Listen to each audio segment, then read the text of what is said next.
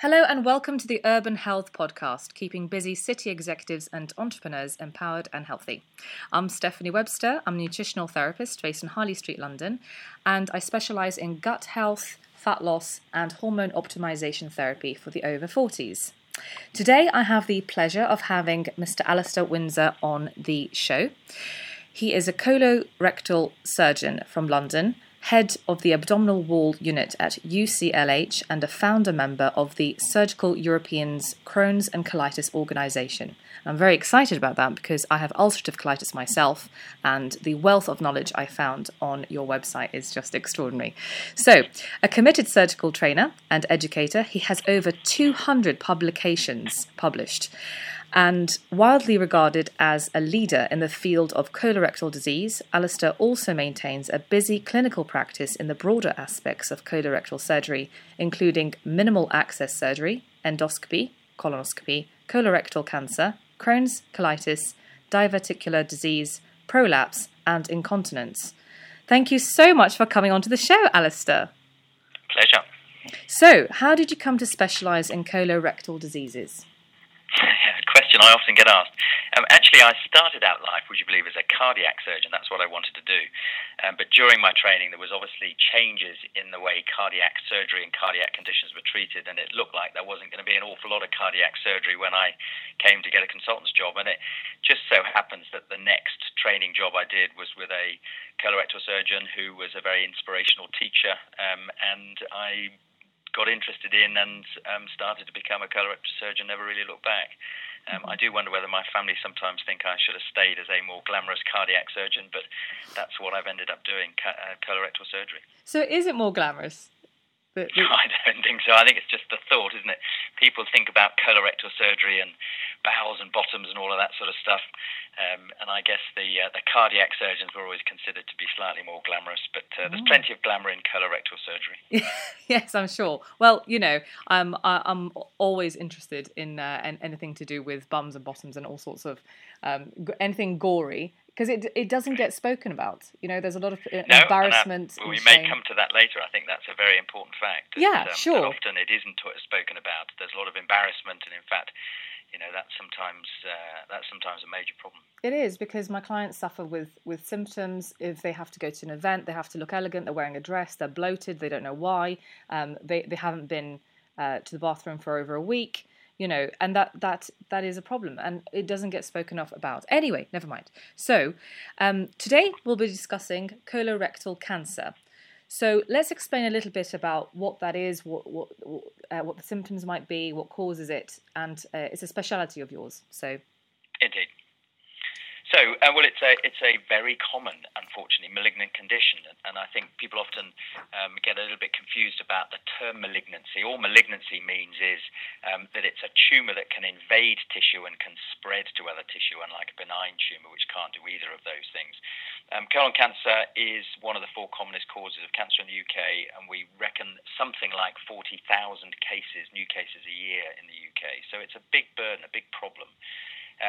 It can affect, and again, there's lots of different words for this and sometimes some confusion, but it affects the large intestine or the large bowel, which is essentially the colon and the rectum, which is about the last metre of your gut. So that's the bit that has the problem, and therefore it's a fairly accessible piece of bowel that we can look at, and that's very important for colon cancer, obviously. So it's a malignant condition that affects that last metre of your intestine. Okay, and is colorectal, is it on the rise? Is colon cancer on the rise? Well, so that's an interesting question. I think the simple answer to that is no, that the incidence in the Western world is probably pretty stable. There are other parts of the developing world where we see it rising, and that again, we'll come back to that. It may well be a dietary issue and all those other sort of environmental issues.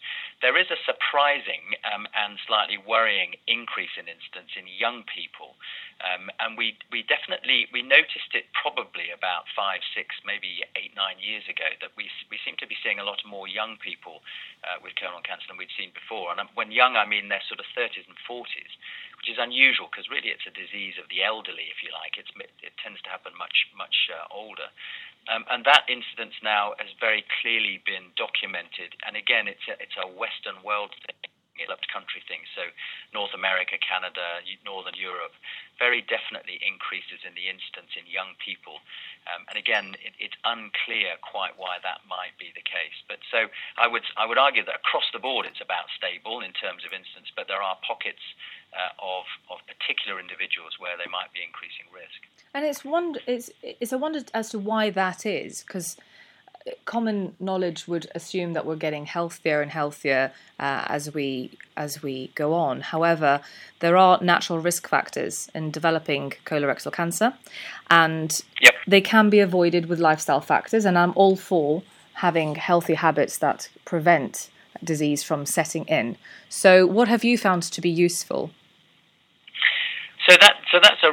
Yeah, I mean, what are the natural risk factors? And I think that's a complicated issue and a difficult issue. And just going back a little to in terms of what causes colon cancer, and I think nowadays we recognise three very different pathways. So there are a subgroup of patients, a small subgroup of patients, probably about 5%, who will have a genetic predisposition. So they will inherit a gene defect from their parents, and they will inevitably get colon cancer when they're very young, normally in their 30s. And lifestyle probably is of no influence on that. That's going to happen whatever you do. Mm-hmm. There's then a group of about 15% who are familial. In other words, there are a number of members of the family that have had colon cancer, not a specific gene defect, but a high risk of developing cancer, and then the rest, the sort of 80% of sporadics who really are sort of people who've got no family history who tend to develop colon cancer as they get older. And what influence the genetics of colon cancer has and how that interacts with the environmental factors is the complex bit. And it's sometimes very difficult to study an isolated dietary factor, for instance, or an environmental factor on its own, because all these other things are involved.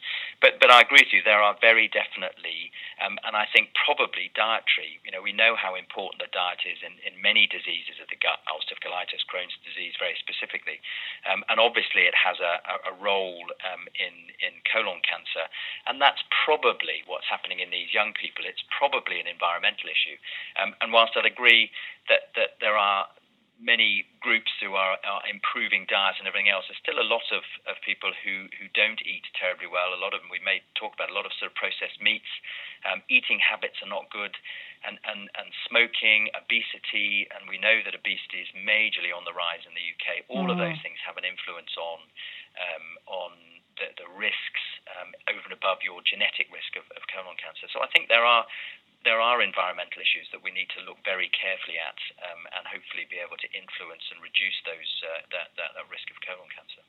So in my practice, I attract individuals with ulcerative colitis and Crohn's disease, and what I've found is sleep and hydration, avoiding stress, no processed food, eating well, fibre but not too much fibre. You don't want it to be internally scraped, as it were, by if it's too textured, is what I've observed.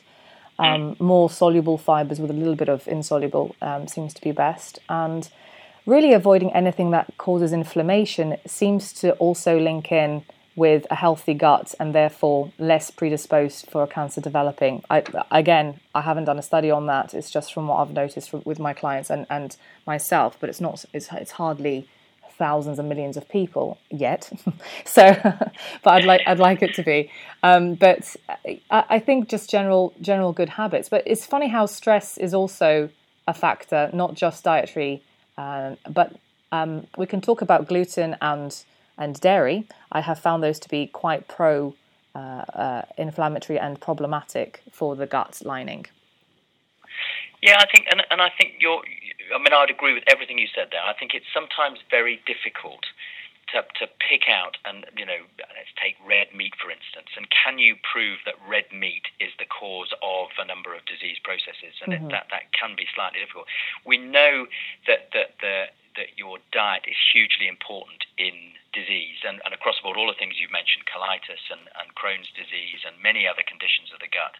And whether that's a direct influence, like you're mentioning, of inflammation, or is it a change in the gut flora? In other words, this huge number of bacteria that are hugely important, and the relationship between us and our gut bacteria is massively important, and how that all interacts, we just don't know at the moment. We're getting there, and there's lots on the microbiome, the so-called zoo inside us, that's so important.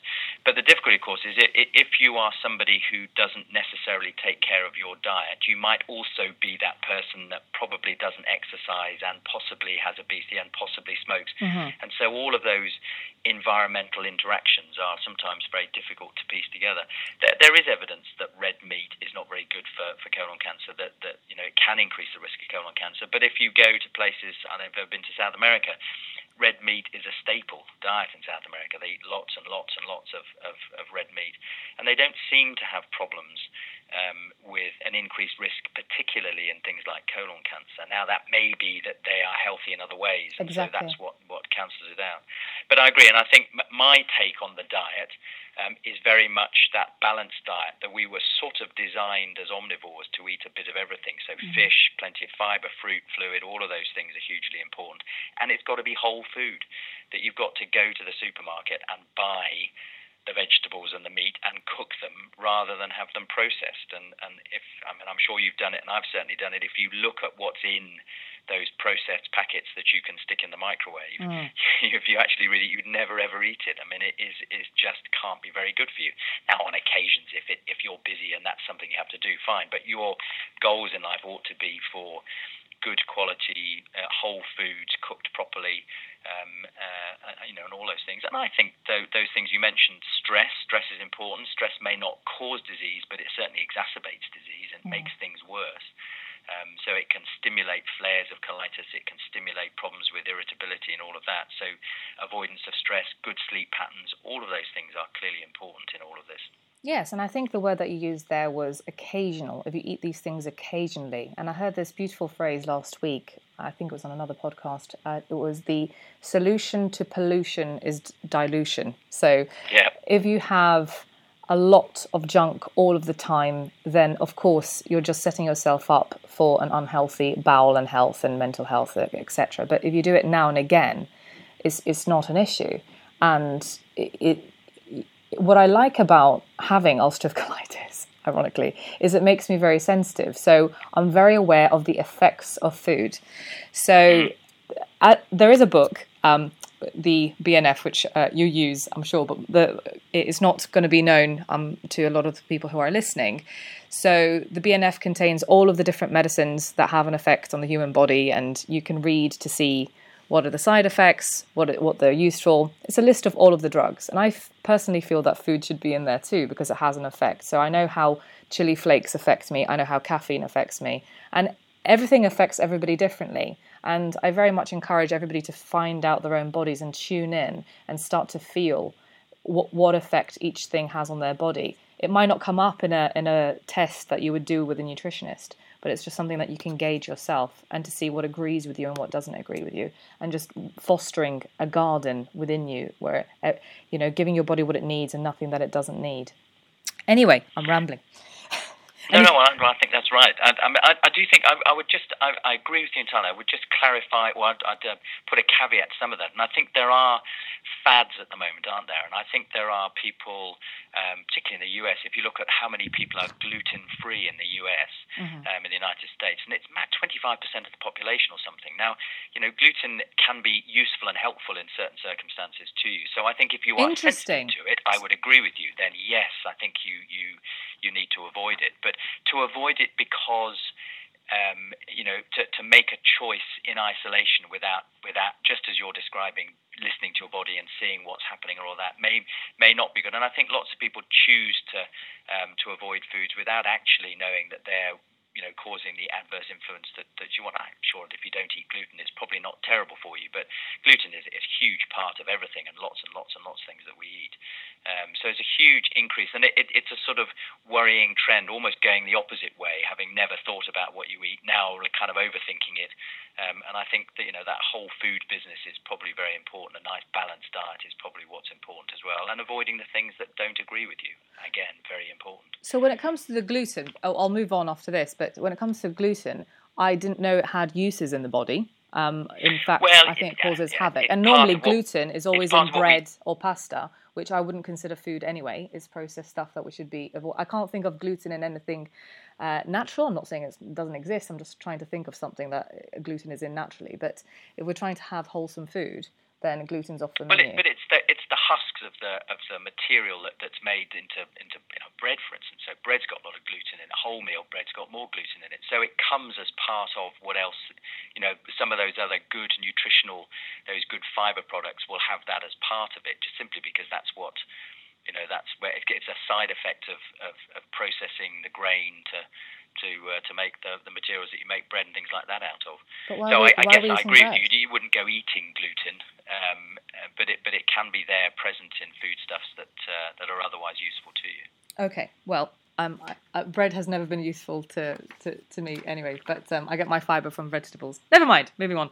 As quoted on Cancer Research UK, 13% of bowel cancer cases in the UK are caused by eating processed meat, and 28% are caused by eating too little fibre.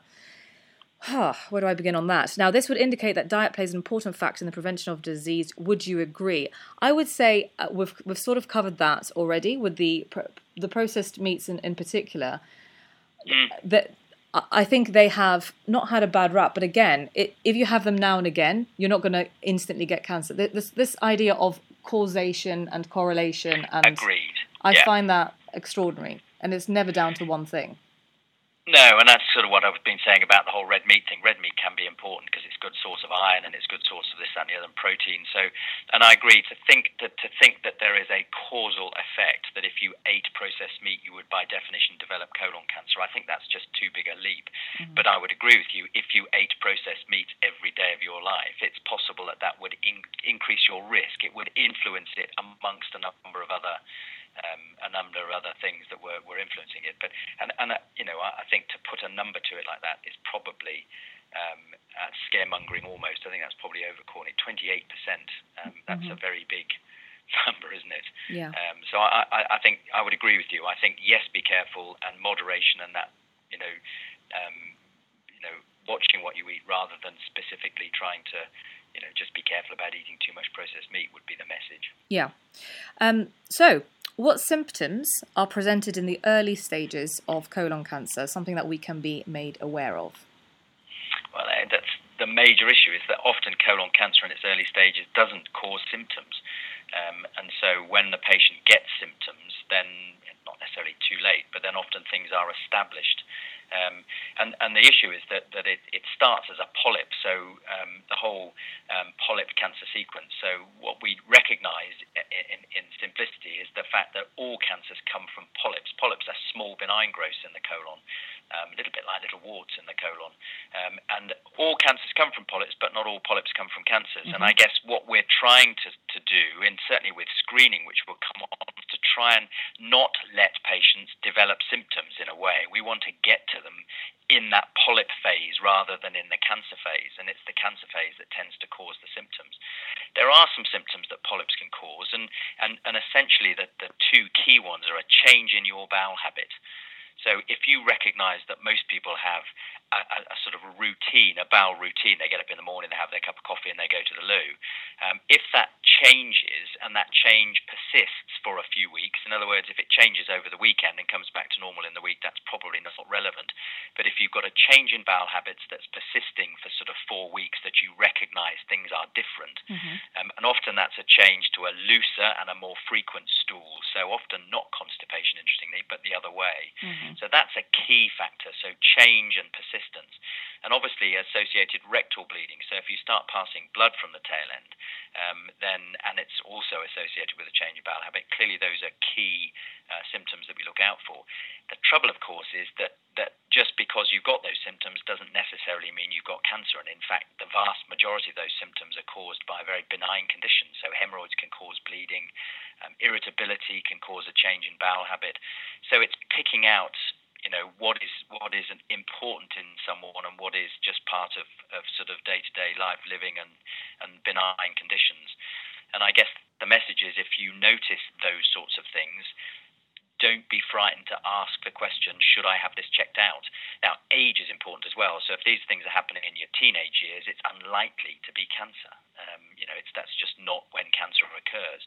If it's happening in your 40s and your 50s, that's much more relevant, and therefore those are the people that we need to get to and say, listen, if you've got a change in your bowel habit, if you've got some rectal bleeding, then go to your doctor, and somebody needs to check that out and make sure there's nothing going on. So there are often subtle symptoms. Things like unexplained weight loss as well can also be a feature as well. So change in bowel habit, bit of weight loss, that tends to be a fairly advanced feature of cancer, but those sorts of things. So difficult. Often the cancer's already established by the time the symptoms happen, but if you do get those symptoms, it's worth getting them checked out. Yeah, and it's not about being paranoid, but it's just about tuning in and noticing these subtle changes and going to the doctor. And then what would be the screening options for colorectal cancer? What would be the next stage? Let's say somebody's listening to this and they have these symptoms, or they want to check a few things out because maybe somebody in their family has cancer. What would be the screening options for colorectal cancer? So I think the screening is slightly different to the symptoms. So in the UK, they've got a very good system if you've got symptoms. So if you go along to your GP, you're in the right age group and you have the right set of symptoms, there is a fast-track referral into the hospital to get that checked out. So what we call a 2-week target. So you've got to get to the hospital and get it all sorted out within 2 weeks. And there's very specific symptoms, like we've just explained, that would get you on that pathway. If you're asymptomatic, you've got no symptoms, but you had a worrying family history, or you yourself are worried about it, you're approaching the age of 50 or whatever, and you need to know, then I guess that's screening really. So that's patients who don't have symptoms. And there are 3 sorts of tests that you can do. You can do a test on the stool, looking for blood or looking for things like that in the stool that might indicate that there's a polyp or there's a problem. You can do a virtual colonoscopy, which is a CT, a CAT scan way of looking at the bowel, or you can do a standard colonoscopy, which is the camera test where they pass a telescope with a camera on the end of it around. So those are the 3 means of trying to pick out whether or not you're likely to have polyps or you're likely to have a tumour. And the colonoscopies that you do, they're done under sedation, so you're sort of awake and you can see the camera. I find that quite cool, really, looking at the screen.